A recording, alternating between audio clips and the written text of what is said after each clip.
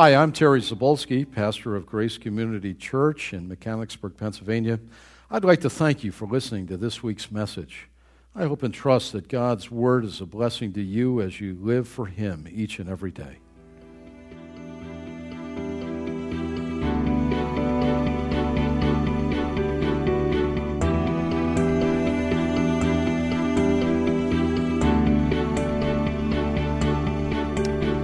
Well, let us take our Bibles and turn to the beloved physician's gospel. That's Luke's gospel, chapter 17, as we have the opportunity to consider a Thanksgiving message.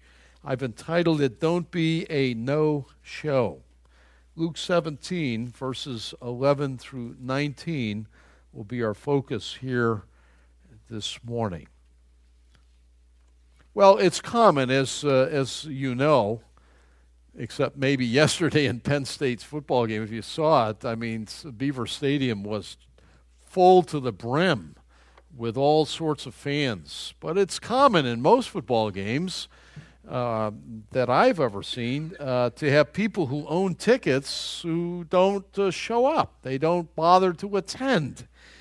Well, there are a variety of reasons. I heard about a couple that they had season tickets for years and years and years at Penn State, and they didn't show up for a game, and the people around them, you get to know them, right, over a period of time, found out one had died. Well, that was a good reason to be a no-show, I guess. But all kinds of reasons, car breakdowns, family stuff, work and that, all kinds of reasons why people don't show up. Maybe it's a lousy season, and why go sit in the snow and watch them lose again, right? That happens maybe to your team or not. Well, they'll commonly call them no-shows, and sometimes they'll say that.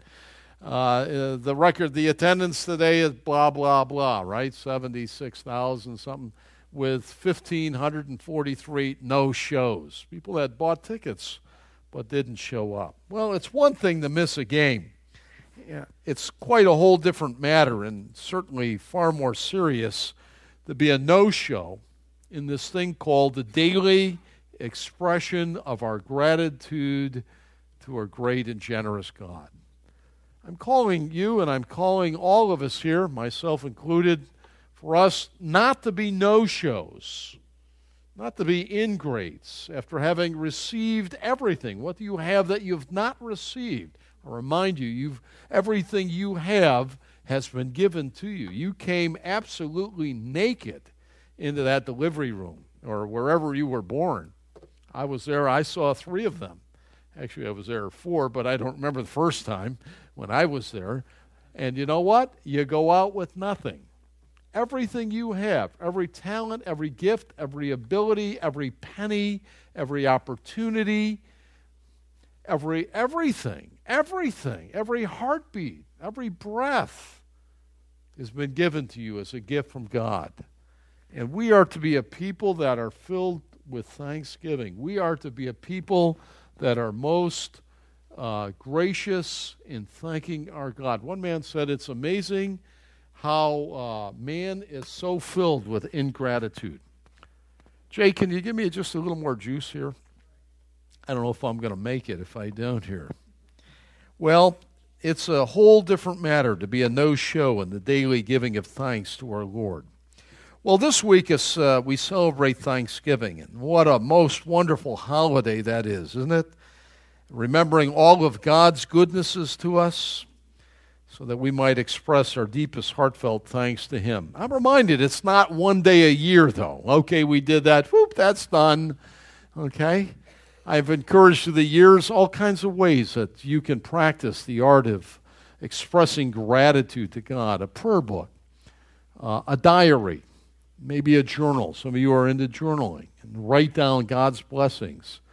Faithy's good at encouraging Sarah to do that. I heard her this week on the phone. God had done something in Greg and Sarah's life, and Faith will say, well, you make sure you put that in your journal of God's blessings in your life so that when the hard times come again, and they will, you can read through that and see how God carried you through in His blessings.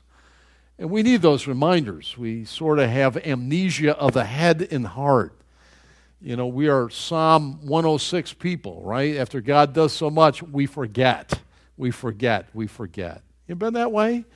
Been in the foxhole, under fire, desperate, I'm not going to make it, cry out to God, bit by bit, God delivers you, sun comes up 2 days later, and we forget about it. We just get on with the journey of life. It was a situation that was dire. I loathe that about my own heart. I do, that tendency to forget. Now, we shouldn't drive forward looking in the rearview mirror of life. Some people do that, and they're a disaster on the road. Have you seen them? Maybe they were out driving with that icy weather at 5 o'clock this past Friday. Don't do that, but look in the rearview mirror, see where you've been, remember what God has done, and give Him thanks. Do you know God is pleased when we do that? Don't think that He's not. I'm not going to waste His time. He's bored hearing it. Nuh-uh. Not only is God pleased, you and I, because of the tendency of our own heart, need to cultivate the practice of expressing gratitude to God because of our own condition, our depravity, and our perversively depraved natures. We tend to forget. We somehow think we deserve it. Aren't I just getting what I deserve type? Oh, God help us. Don't ever ask for God to give you what you deserve. Now, we naturally despise ingratitude, don't we? We despise it in our children. If a grandmom gives something to your son or granddaughter or to your daughter, right? And they don't tell grandma thank you. Like we're over there grabbing them by the harushka. You know what a harushka is? My son thinks it's a cruel and unusual punishment, but it's the way they used to in public school. That's how I learned science. I had a science teacher from Russia, and if you didn't get it, he walked around the room lecturing, and he grabbed the hair on the side and lift you right off the seat. Well, I do that occasionally to David, but he gets his hair so short now, I can't do that. But anyway, he's bigger than me. But a harushka, right? In gratitude, we walk around, and we'll deal with that. We can't stand that. The story is told about Andrew Carnegie, the great steel tycoon of a different day. He was a multimillionaire. He left $1 million for one of his relatives who in return cursed Carnegie thoroughly. Can you imagine that? Here's $1 million. That was a day when $1 million really bought something too. He left $1 million. He cursed Carnegie thoroughly because he had left $365 million to public charities. And he had cut him off with just one measly $1 million. You kind of want to give that guy a harushka, right? Just lift him right out of the seat for that ingratitude. And we hate that. We despise that when we see that. Don't we? Say thank you. Express gratitude. Write a note. Right? Give a phone call. The problem is that too often, it's our problem. And God, who has given us everything, the least that we can do is say, Lord, thank you so much. Well, in our text today, we're going to look at the old story of the 10 healed lepers. And if you were in Sunday school and paying attention at all in days gone by, this story filled the imagination, did it not? And let's look at the beloved physician's account in Luke 17, verses 11 to 17, as he tells this amazing account. And we're going to notice that there are two ways that you can respond to God's blessing in your life. Two ways. Verse 11. Now on his way, that's Jesus, on his way to Jerusalem, Jesus traveled along the border between Samaria and Galilee. And as he was going into a village, 10 men who had leprosy met him. They stood at a distance, and they called out in a loud voice, Jesus, Master, have mercy. The word mercy. Have mercy on us. And when Jesus saw them, he said, Go show yourselves to the priest. And as they went, they were cleansed. One of them, when he saw he was healed, came back praising God in a loud voice. And he threw himself at Jesus' feet and he thanked him. And he was a Samaritan. Jesus asked, Were not all 10 cleansed? Where are the other 9? Was no one found to return and give praise to God except this foreigner?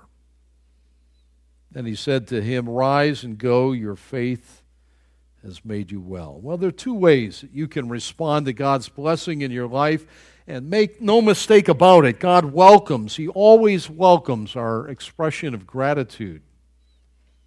And He grieves. He grieves over our ingratitude, our lack of thanksgiving. Well, the first way, Roman number 1, we often, like these 10 desperate men, cry out to Jesus for help. Verses 11 through 14. And I remind you, if you've not, you say, well, I've not done that. I'm here to say you will. You will cry out to Jesus in the days to come. How do you know that, you say? Well, such is life. I mean, there are mountain peaks, and there are deep, deep valleys in life. There are. Unless you're whistling Dixie and step off the curb and get hit by a bus and you're gone, it probably won't happen that way. You're going to have some valleys. And you've had valleys. I'm sure all of you have. And there will be valleys in front of us as well. There will be. God wants us to respond properly. Well, these 10 desperate men, they're crying out to Jesus for His help. The occasion in verse 11 teaches us that Jesus, you should know, is on His last journey. He's on His journey to His death in Jerusalem. He's come now from Galilee. He's coming down the border between Galilee and Samaria. And if we can trust, the last time I was in Israel, when we were in Jericho, the city of palms, some of you have been there, some of you are there with Faith and I. There the guide said that, referred to this text and said, though it's not named in the passage, nor in the other accounts anywhere else, they believed it was Jericho, and that makes good sense, that this occasion of this miracle of the lepers took place outside the city of Jericho, and the road that would go, the Jericho road, up into Jerusalem. You should know that, and you wouldn't pick that up from the reading of the text, there's a large thronging crowd that is around Jesus. It's not just Jesus by himself meets the 10 outside of the village of Jericho. There are multitudes of women, we find that in the Mark account, that were accompanying the Lord and taking care of His needs. There were the disciples, and there were thronging crowds that were moving with Jesus as He would soon make His way up to Jerusalem. So you don't see that in the text, but they're there as well. Jesus knew what lay ahead of Him, number 1, His ordained appointment with death. And Matthew puts it, the Lord in the King James put it, I must needs go to Jerusalem and suffer many things. He knew what was coming. He knew the plan of the ages, and He was marching toward, in this final journey, toward the city of God, Jerusalem. He went courageously forward, and I'm reminded we should do the exact same thing. If you know Christ, don't ever be afraid. Keep going forward. God has laid it all out all the days of your life and mine. There was an appointment called your birthday with me as well, and you have another appointment, whether Christ should come and snatch His church away or whether you should die. You have an appointment already figured out. You know that?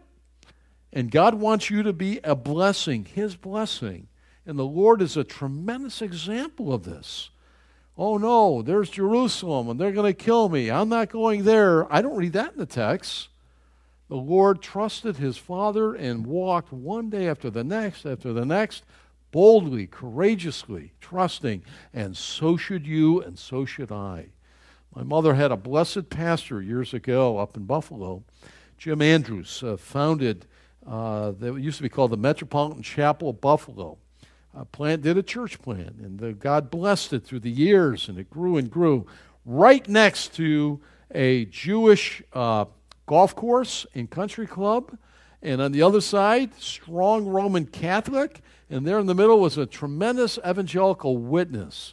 And God bless that. And he was a very unusual, very gregarious pastor. I used to love to hear him preach. He had a flair. He was musical. He'd preach, and he'd go sit down and play the piano. How about that? And sing to his people. I thought, that's really rare. And then lead them in singing. I thought, I better not try that. But, I wish I could do that. But anyway, he was only 63 the same year that Dr. Boyce died. Around the similar time, Pastor Andrews, 63, was told he had pancreatic cancer. And pancreatic cancer is not a good diagnosis. Many of you know that. And within a few months, he was so deteriorated. They asked him what he wanted to do. He said, I've taught my people how to live for the Savior all their days, and now I'm going to teach them how to die. And they wheeled him out, and it was this week, it was Thanksgiving week, the last time they wheeled him out. It had only been a few months of that same year that Jim Boyce got cancer and died. 2 Jims went gloriously to heaven. They wheeled him out in his wheelchair, and he loved his people and preached to them. And within weeks, if I remember right, he was in heaven. Courageously living life to the fullest, marching on. Not a fear at all of that final threat called death. And our Lord is the same. Here he is, the thronging crowds, making his way down. He's outside of Jericho, if we can trust that guide. He's marching on, serving the Father, and so should we. Well, number 2, as he approached Jericho, there were 10 lepers stood outside the town crying out for his help. 10 lepers. We know from the context that one was a Samaritan. He was a hated foreigner by the Jews. The other 9 probably Jewish. And there they are, all together, an odd mixture, mixed nationality of sufferers. And I'm reminded that misery always melts former prejudices. People that in their sin have hatred toward others, throw them into the common bond of a disaster or of some sort of great physical malady, and all of that, those previous hatreds tend to melt away. And that's exactly the case here. 9 probably Jewish, 1 Samaritan, bonded together outside a little shanty area with crates and coverings of cardboard, if they had it in that day, or any sort of lean-to. They were the real outcasts of that day, and they're crying out to the Lord for his mercy. Well, B, leprosy. You know, leprosy was a death sentence. We don't hear of that today. Leprosy, although I did see something in the New York Times yesterday about a leper, very, very rare. But leprosy was the death sentence. Much like we may think of HIV or AIDS, sometimes some very bad cases of cancer, we think of it. But leprosy, one man writes, was dying inch by inch. Not a bad way to think about that terrible disease in a day long ago where we didn't have the diagnostics and the medical care and the pharmaceutical care that we enjoy and are certainly blessings to us today. There was no known cure for this disease. It was horrible. It was horrible. And the terrible social consequences in ancient Israel only added to the misery. You should know that. They were the outcasts, the untouchable. They were treated as the living dead. They were cut off from the community. Prior days, they might have been the successful merchant who ran the shop. They may have been the teacher of the children. They may have been the ruler of the synagogue. They might have been a mother or grandmother. But now their gatherings with their families were totally excluded. Think of that this week as we gather, most of us with friends and families, and at Thanksgiving time around the table, even at such holiday times. If you had leprosy, you were out. You couldn't even come in. You could have no more contact with your family. They were ostracized. It only added to the degree of the misery of those who were the leprous of that day, cut off from the community, including their family. They had to live outside the community. And not, if that weren't bad enough, the law required anyone that approached they had to yell out, "Unclean, unclean," to keep folks away, lest they also should somehow contract that dreaded disease. William Barclay, in one of his writings, describes the hideous progression of this leprosy. Let me read a little bit of what he said to give you an idea how terrible this disease was in that ancient day. He writes, "It might begin with little nodules which go on to ulcerate. The ulcers developed a foul discharge. The eyebrows would fall out, the eyes would become staring, the vocal cords become ulcerated, the voice becomes hoarse, and the breath wheezes. The hands and feet always ulcerated. Slowly the sufferer becomes a mass of ulcerated growths. The average course of that kind of leprosy was 9 years, and it ended in mental decay, coma, and ultimately death." He goes on to say leprosy might begin with the loss of all sensation in some part of the body. The nerve trunks are affected, the muscles waste away, the tendons contract until the hands are like claws. There follows ulceration to the hands and feet. Then comes the progression of the loss of fingers and toes until in the end a whole hand or a whole foot may just fall off the body. The duration of that kind of leprosy, he writes, it could range from 20 to 30 years. It was a kind of terrible progressive death in which a man dies by inches. How terrible is that? Well, often this terrible disease is used in our Bible figuratively to picture the effect of sin in the life. You can see how readily it fits, that somehow sin, rendering us unclean before holy God, separated, without cure, without hope, cast outside. It's a perfect fit. It cuts us off from God. We are the living dead. That's what Paul says in Ephesians 2, and it results in no hope. Keep your finger in Leviticus. I just want to remind you of the effects of sin that's in us by nature in Romans 3. I often call this the anatomy of depravity, as Paul is going to pronounce God's sentence upon all human beings, on all of us, every one of us. Doesn't matter if you look nice or smell good today. You were born this way, and so was I. And he describes it in Romans chapter 3, verse 10 and following, quoting the Old Testament, as it is written, there is no one righteous, not even one. There's no one who understands, no one who seeks God. All have turned away. They have together become worthless. There's no one who does good, not even one. Look at, and he goes on to the anatomy now. Their throats are open grave. Their tongues practice deceit. The poison of vipers is on their lips. Their mouths are full of cursing and bitterness. Their feet are swift to shed blood. Ruin and misery mark their ways, and the way of peace they do not know. There is no fear of God before their eyes. Now we know that whatever the law says, it says to those who are under the law, so that every mouth, that's every human being who's ever been, every mouth may be silenced, and the whole world held accountable to God. Therefore, no one will be declared righteous in the sight by observing the law. Rather, through the law, we become conscious of sin. Well, see, as dead men, these 10 lepers, they cry out to Jesus in our text, and they say, in the Greek, it's just, "Mercy us, Lord Jesus, mercy us." They're crying out with a loud voice, "Mercy us." Now, why would they do that? They did that because they knew that they could not save themselves. They could not help themselves. You know, people that think that they're able to get by and do it themselves don't cry out like this.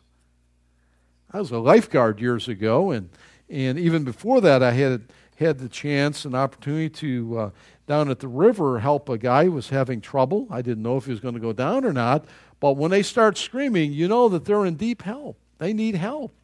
People that don't know they have a need or don't know they're dead or drowning, don't yell out, "Mercy me, help." Even with people with advanced degrees and high social position, don't do that. But when they come to the reality that their sin has made them like lepers before holy God, or they have a physical need, or you have a physical need, or a family need, or a financial need, when it comes down, I am hopeless. If He doesn't help me, I'm in trouble. Mercy me. Lord, help me, is what they said. They knew they could not help themselves. No, I noticed they didn't ask for justice. Lord Jesus, give us justice. A lot of people think that, Lord. They think they're pretty good.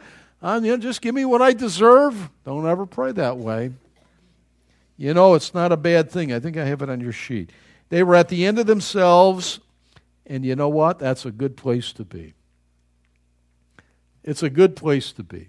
Now, it's good to get all the skill, all the ability, all the education you get, and do your very best at your work. No question about that. Don't be slipshod with that. God never is. But don't think somehow your goodness or your ways or your nice personality, that somehow God's going to smile at you and say, you're welcome into glory. No way. You've got to come to the end of yourself and see that all have sinned and fallen short of the glory of God. The wages of sin is death. And if you've never trusted Christ the Lord, there's a death sentence hanging right over your head. Don't you die like that. You better cry out, Lord Jesus, have mercy on me. Save me. These men are crying out. They were living death. They were the living zombies, if you will. Mercy us. They knew they couldn't do it themselves. And that's not a bad place to be. When all the props are knocked out, and then you'll know it was the Lord, not you. It was Him. That's not bad. Well, Jesus always hears. He always hears such a prayer. Isn't that great? The thronging crowds, we would miss it. We'd be looking for the hot dog stand, or, hey, where's the mayor? I'm coming into Jericho. Hey, look at the palm trees. Jericho is, they have palm trees actually there. It's very low. It's probably 1,300 feet below sea level. You go from high Jerusalem, with about 2,800 feet above, and within 30 miles, you go way down into the ravine of Jericho, which is the north side of the Dead Sea there. And there are palm trees and date trees and all the rest. It's warm. It's nice. No snow down there. You may get it in Jerusalem occasionally. And the thronging crowd. And the Lord, He's not like taken up by, wow. You go into Chicago, we'll go see Jonathan. Look at that skyline. It's beautiful. Like, not even oblivious to what's around. The Lord's not. He hears lepers, right? The living dead over there. They're not near anybody. The thronging crowd's coming in, and it's a great reminder that the Lord always hears such a cry. Mercy, mercy us. Mercy me. Help, Lord, help. And the Lord's not too occupied with what's going on at the immediate and where He's headed that He doesn't hear it. And that encourages me. He always hears such a prayer. He sees them and He responds. Verses 13 and 14. Let's reread that again. And they called out in a loud voice. I bet they did, as raspy as it probably was. Jesus, Master, have pity on us. Mercy us. And when Jesus saw them, He said, go and show yourself to the priest. The Lord hears, He sees, and He responds. Number one, I would say this to you. It's a rare occasion for Jesus to be even close to them and not to be with others. What do I mean by that? Out of all the places in all the world, on this death march, if you will, of Jesus going to Jerusalem, there He is by God's ordained purpose outside of, let's say it is Jericho. And He hears these 10. Do you think there were not lepers in other places? There were. But it was these 10 that He would hear and see and heal. And I would say it was the day of God's visit to them. What do I mean by that? I mean this. Listen, there are times when God visits us. And you better be very tender to that when He visits. When the Spirit of God comes near to you. Maybe it was when you became freshly aware that you were a sinner lost in need of a Savior. And maybe that visitation, that awareness that you're unclean and lost and guilty and hellbound. And the Spirit of God drove those truths deeply into your heart that you were not okay. You needed to pay attention to the visitation of God's Spirit, and maybe you responded and were saved. Maybe that day is here for you. Maybe you're here and you've never been saved. And the very fact that you're here is a visitation of God and His Word and the Spirit close to you. This place could be filled with everyone else, and God still be holy and just. And I would call it the day of God's visit, and we need to respond to that. And maybe you've named the name of Christ, and you've just been wayward. You're far afield from where you ought to be, and you know that. And it's the tender mercy of God that you should be here and that you should hear the tender voice of the Spirit of God saying to you, where have you been? You need to get on your face and get right with me. Well, here's the reason why, is because Jesus did not stay there at Jericho. He then left and went on. And when we say no to the Spirit of God and no to His working in our life, be careful and say, well, mañana, another day I'll deal with this. You may not have mañana. And the callousness of our hearts gets so calloused. If you say no today, you'll probably more easily say no tomorrow to God's Spirit when He touches your life that's not right and that's not right and you know it and I know it. It was the day of God's visit there to these blessed 10. I can remember in my own life at various points where God visited me in some remarkable ways. I didn't see Him. I heard His Word. I knew in my heart I wasn't right, and God produced salvation. And then at various other points, I wasn't where I ought to be, and God dealt with me. I learned the teaching, be careful, your sin will find you out. God has a way of uncovering that and dealing with you and bringing you back. And you never want God just to give you up. Romans 1. God gave them up. God gave them up. You never want that because it's the downward spiral. Disaster waiting to happen. Whether young or old, it doesn't matter. This was the day of God's visitation to these 10. Oh, what a blessed thing. What a blessed thing it is that God should visit you and visit me with His Spirit. Praise God for that. Oh, what a privilege it is. How thankful I am for that. It was a rare occasion, you have to admit, that Jesus should visit these 10. Number 2, our Lord was not too occupied with His own coming sorrow. You notice that? But He cares for them. He cares for them. He was the man of sorrows, acquainted with grief. How was that? He was a holy man living in a wicked, foul world. You know, you think of innocent folks, and for them to see the display of wickedness, how it must torment the soul. The Bible says that of Noah. He was a righteous man and lived the tormentation of that evil in that day for over 100 years in the building of that ark. Now here's the man of sorrows, the holy God living among a godless people.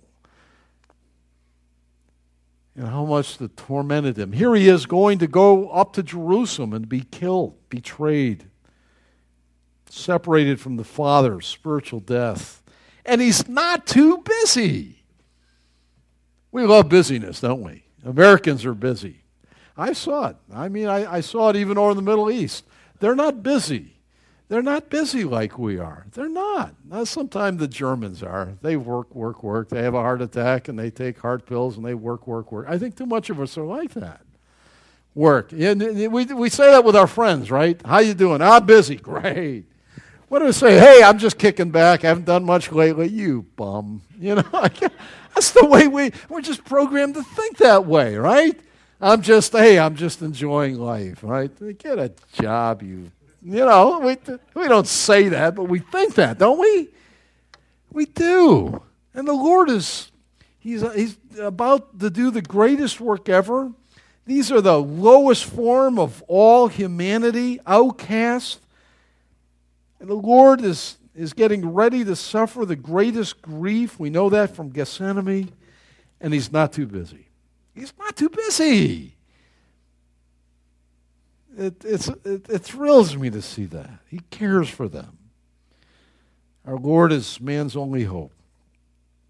You notice it's not Washington? Have you figured that one out? It's not even Harrisburg. Sorry, Beth. It's not even Harrisburg. It's a beautiful building there, but he alone is the hope for the hopeless.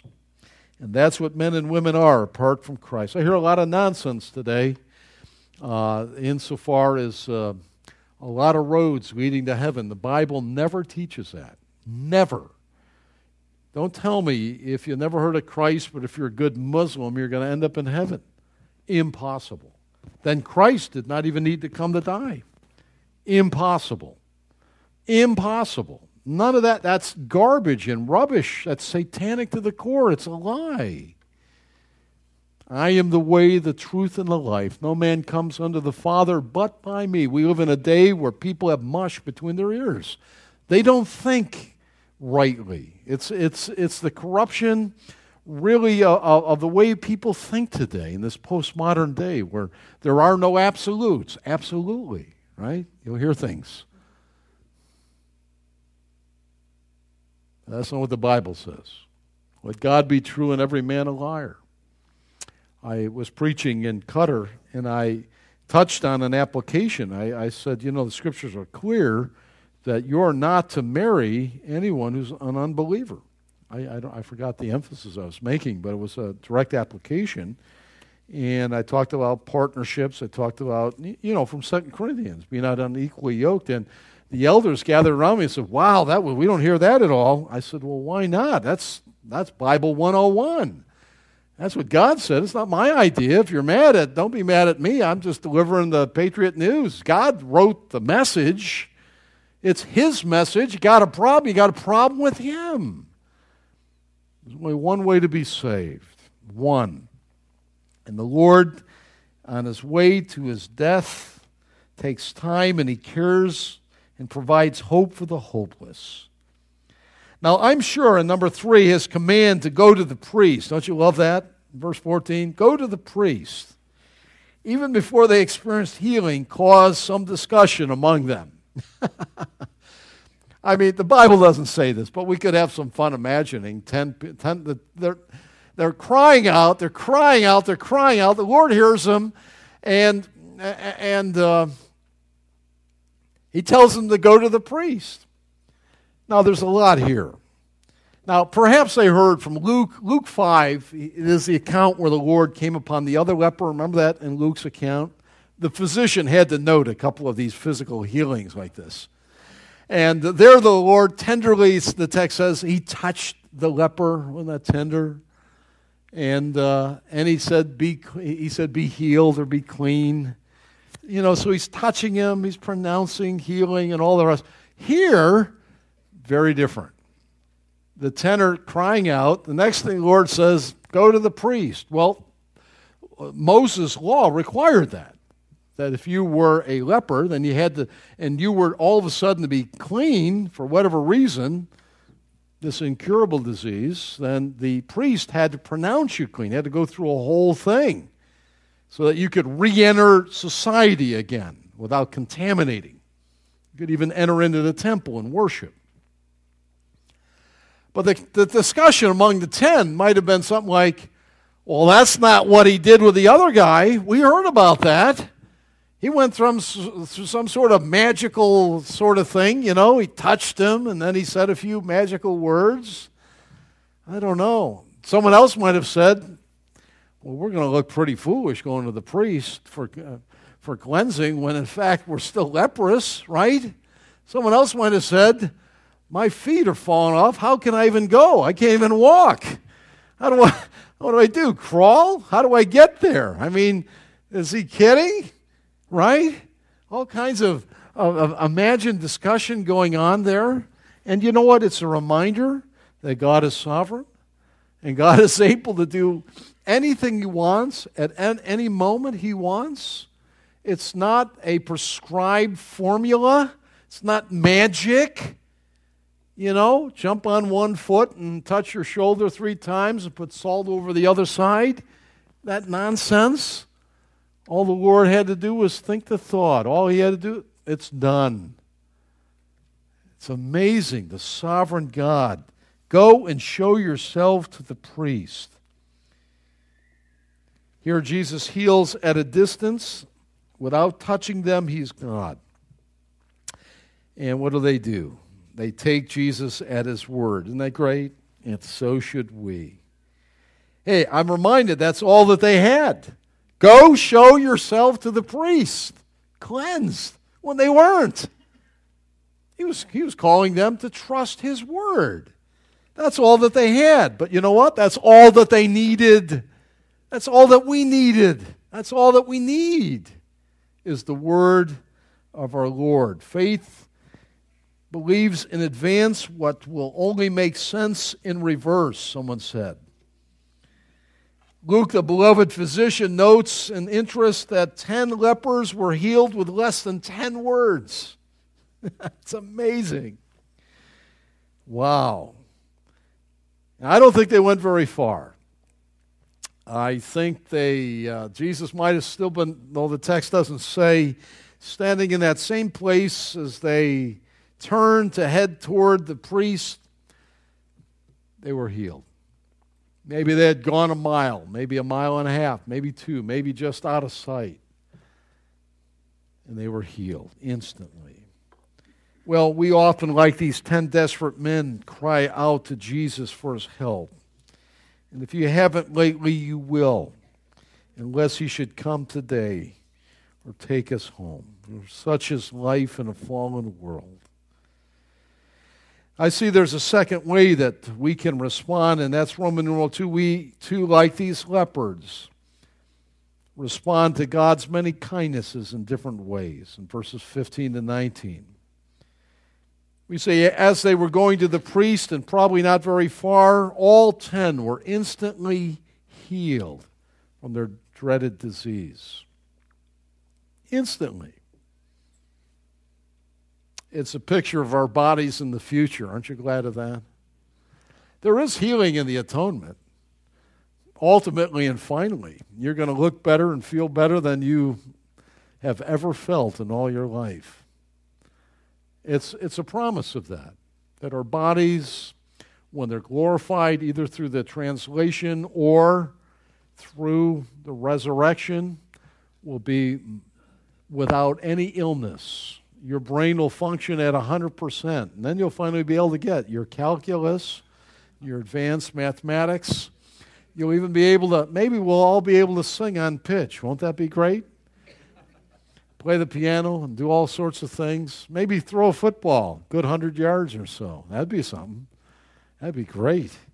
I wouldn't mind that without my arm falling off. No more diseases, no more blood pressure, no more doctors. Sorry, Todd. No more physician, no more... Mark, you're out of business. Our teeth, will they all be straight then, Mark? They'll all be straight. How about that? There's good news.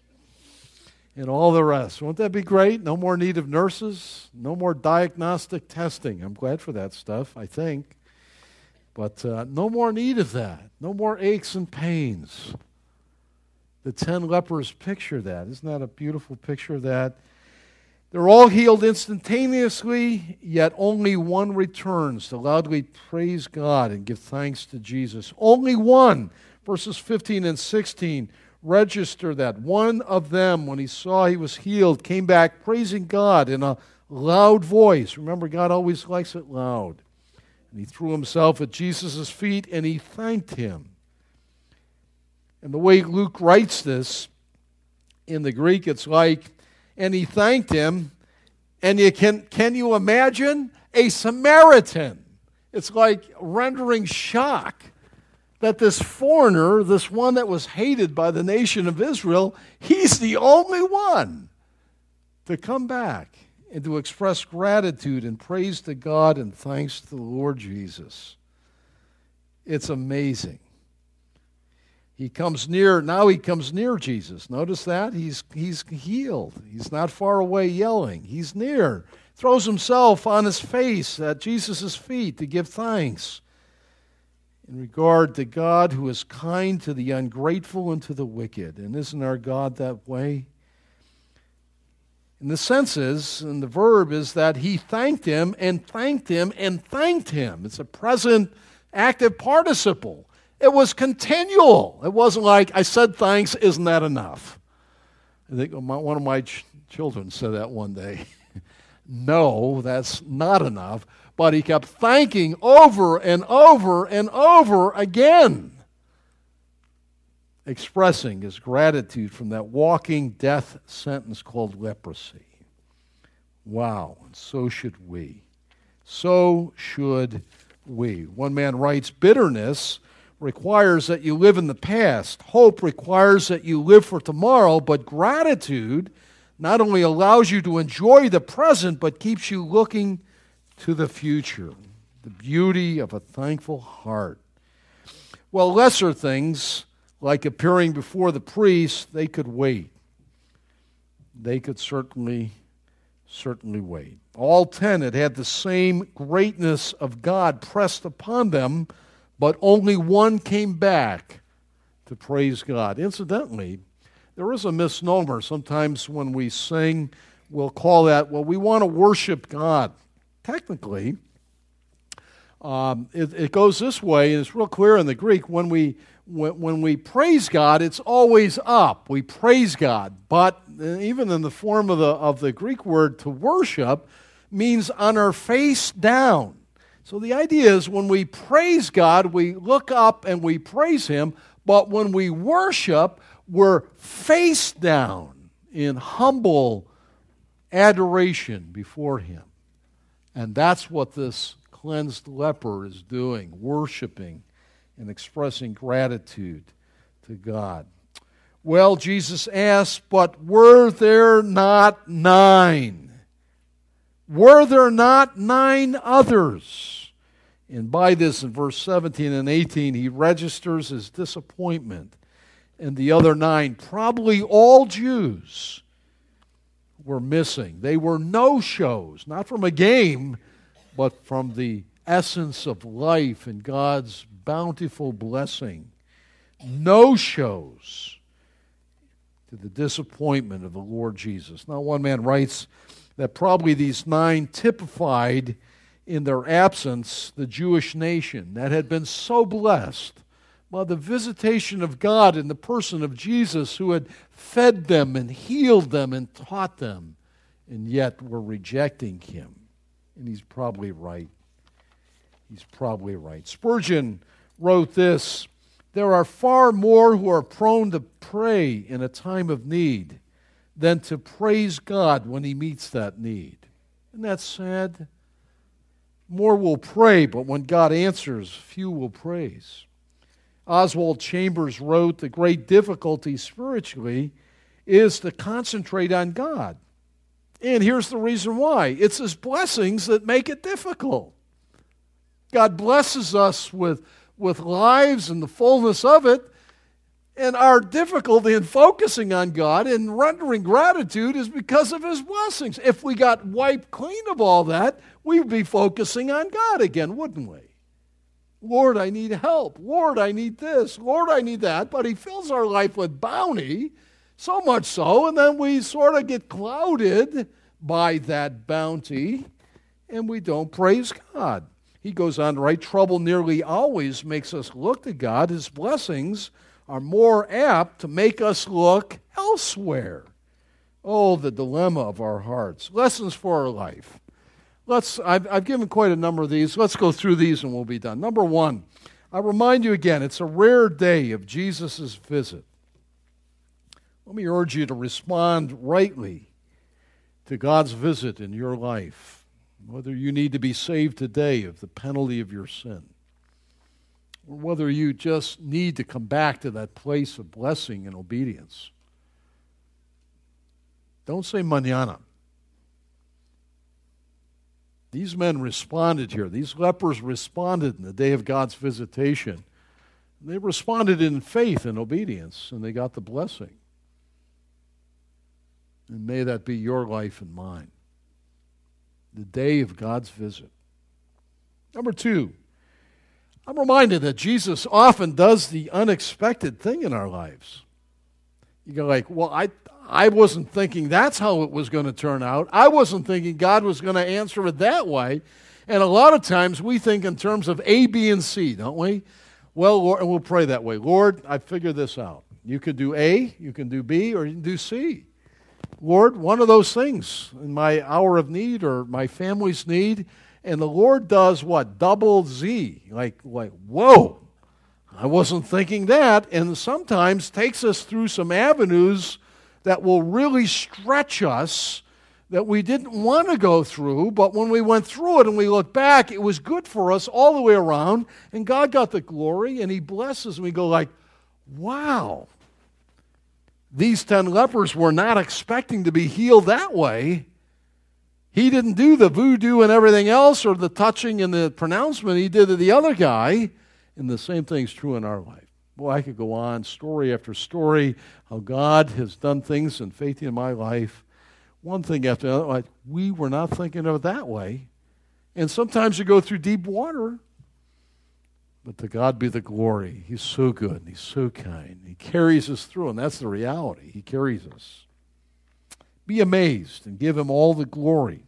He's God, even in the unexpected thing. Number 3, we must always respond to Jesus' word. Always, always, always. That's all that we need is the Word of God. Go and show yourself to the priest. That was His word to those lepers on that day. And God has given us His word. And we are to respond in faith. The just shall live by faith. What? Faith in God's word. Faith. Faith comes by hearing the Word of God. It is everything to us. It is the Word. Grace Church is founded upon the teaching and the preaching, the expositional teaching of God's holy word. It's the only thing that changes. If you think I can do a pony and a light and flash show up here and it's going to do anything, forget it. I'll stay home. I won't even show up. If God doesn't meet with us with the Spirit and take the Word of God and drive it into each of your hearts and in my heart, we might as well just stay home. It's the Word of God. It's the Word of Christ in us. And we must always respond to it. Yes, Lord, yes, yes. There is nothing else. It is the Word of God. We must respond to Jesus' Word, whether we understand it or not. A lot of times our giving is that way. We can be misers. Someone said the last thing we give up is our checkbook. That would be so. Lord, if I give that up, what am I going to do? You need to trust the Lord, and He'll have avenues and ways that you can't even imagine. He wants to teach you of His glory and His greatness, or in witnessing, or of orchestrating and establishing a godly home and marriage and family and your work life and all of that. Do it God's way. Do it His way. Respond to His word. Number 4. Here's another case where the majority had it wrong. How about that? We who Americans love to vote, right? Democracy, the republic. I'm reminded the majority can be just as goofed up as a single person. They can be. Here are nine of them, right? 9 of them. I'm not going back. They must have had a discussion. The Samaritan was healed, said, we've got to go back and thank the Lord Jesus. No, we'll do it another day. He said, anyway, we ought to go to a priest.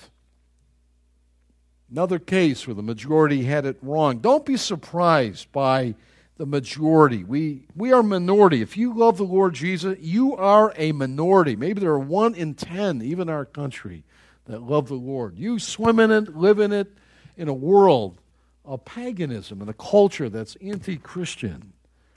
Don't be surprised. One man writes, majorities impress us too much. Another man writes, one in God is a majority. I like that. I need to know that. Particularly if maybe you're in an office or you're in a family where you're standing all alone. I came out of a family where when I left the family business, there was a lot of emotion in that. My mother and father didn't help me move. I love my mom and dad very much and all that. My dad wasn't saved, and I have such fond memories growing up. But those were some very hard days for Faithy and I. And we felt really cut off. We went out to seminary, and I almost had no contact with them during those years. They only ever came out twice, and they're kind of homebound anyway. And then my father died, and my mother's only ever heard me teach the word, twice maybe, dear? Maybe twice.